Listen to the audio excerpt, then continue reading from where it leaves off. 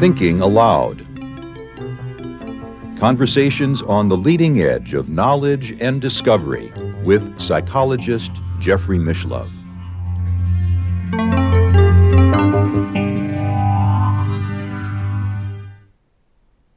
Hello, I'm Jeffrey Mishlove. Today, we'll explore some methods for addressing pain. I mean physical pain, the kind that really hurts. I'm in my 70s now, and many people my age suffer from arthritic pain. And I suppose that's why older people sometimes have a reputation for being grouchy, because they're addressing pain in their body, or they're not addressing it. So it gets expressed outwardly, and they take it out sometimes on other people, particularly little children at times. Now, I practiced as a psychotherapist for many years in California. I was licensed as a clinical psychologist.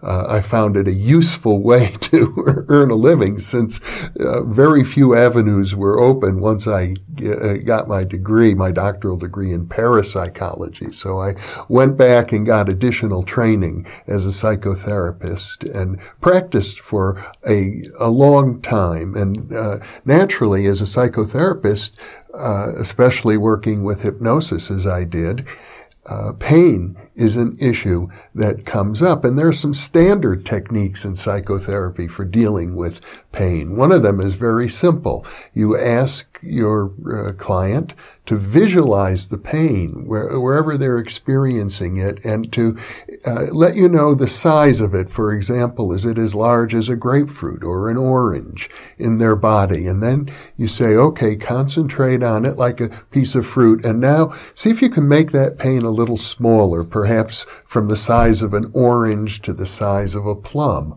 or from the size of a plum to the size of a cherry, or from the size of a cherry perhaps to the size of a pea, and from the size of a pea maybe down to as tiny as a match head.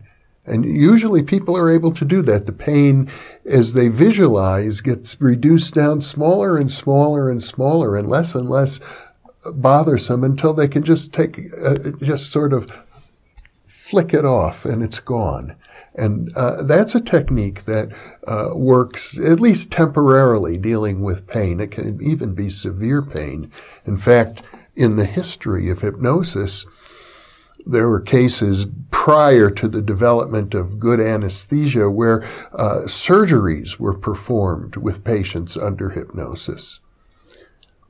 So hypnosis can be used to address major forms of pain. I dealt with a client for many years, someone I learned a great deal from. Joanne Robinson was her name, and she was in great pain. She was suffering from spinal stenosis and was gradually becoming more and more crippled. And she came to me because she was sort of an atheistic, materialistic person, but she saw that she was losing all capacity in her body and pain was increasing. And she realized the only way to address this was to find a seat of spiritual reality for herself, because everything physical was being taken away from her. And we addressed the pain using hypnosis in a different way, I think a more profound way, and that is to experience a sense of loving compassion for the pain. So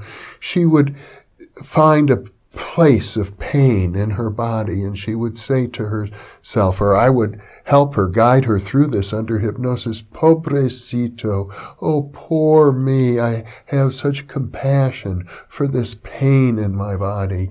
Embrace the pain, become one with the pain. And she was able to deal with excruciating pain in this manner, because you see, normally if you, for example, you hit your thumb with a hammer and you go ouch, and what you're actually experiencing many times is a sense of hatred towards that pain in your body. I hate it when that happens, and that is actually not a good way to address pain. It's the opposite of really addressing the pain. Embracing the pain with compassion is a way to heal that pain and to deal with it inwardly in a more comprehensive and positive manner. Now, a third approach to dealing with pain comes from the practice of Vipassana meditation. And I had the good fortune of being introduced to Shinzen Young, the author of a book on the science of meditation. He was a master teacher of Vipassana, and he would work with people who were experiencing extreme pain or other extreme feelings, for example, addicts, heroin addicts. And the point in Vipassana meditation is to sit, keep your tush on the cush, as he would say, and be with whatever comes up, whatever arises in your mind, which might be addictive cravings or pain. And the idea is to appreciate that whatever is arising, you don't have to own it. The pain is not necessarily your pain. It's just the firing of nerve cells in your body, actually.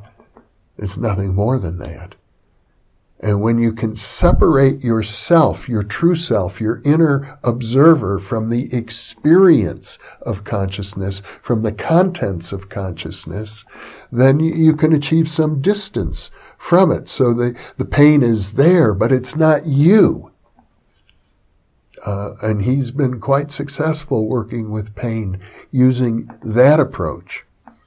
So in both cases, I think, in all cases, all three of these examples, the heart is an important, to me, it's an important aspect of the process, because when you can hold yourself in a deep, loving way and realize that yourself is this vast consciousness, far greater than your ego, far greater than your body, far greater even than your life history from your birth to this moment in this particular body. Yes, we will suffer pain. It's inevitable. Nobody goes through life without experiencing pain. But the best way to address it is with compassion for yourself. I'll leave you with that thought, and thank you for being with me.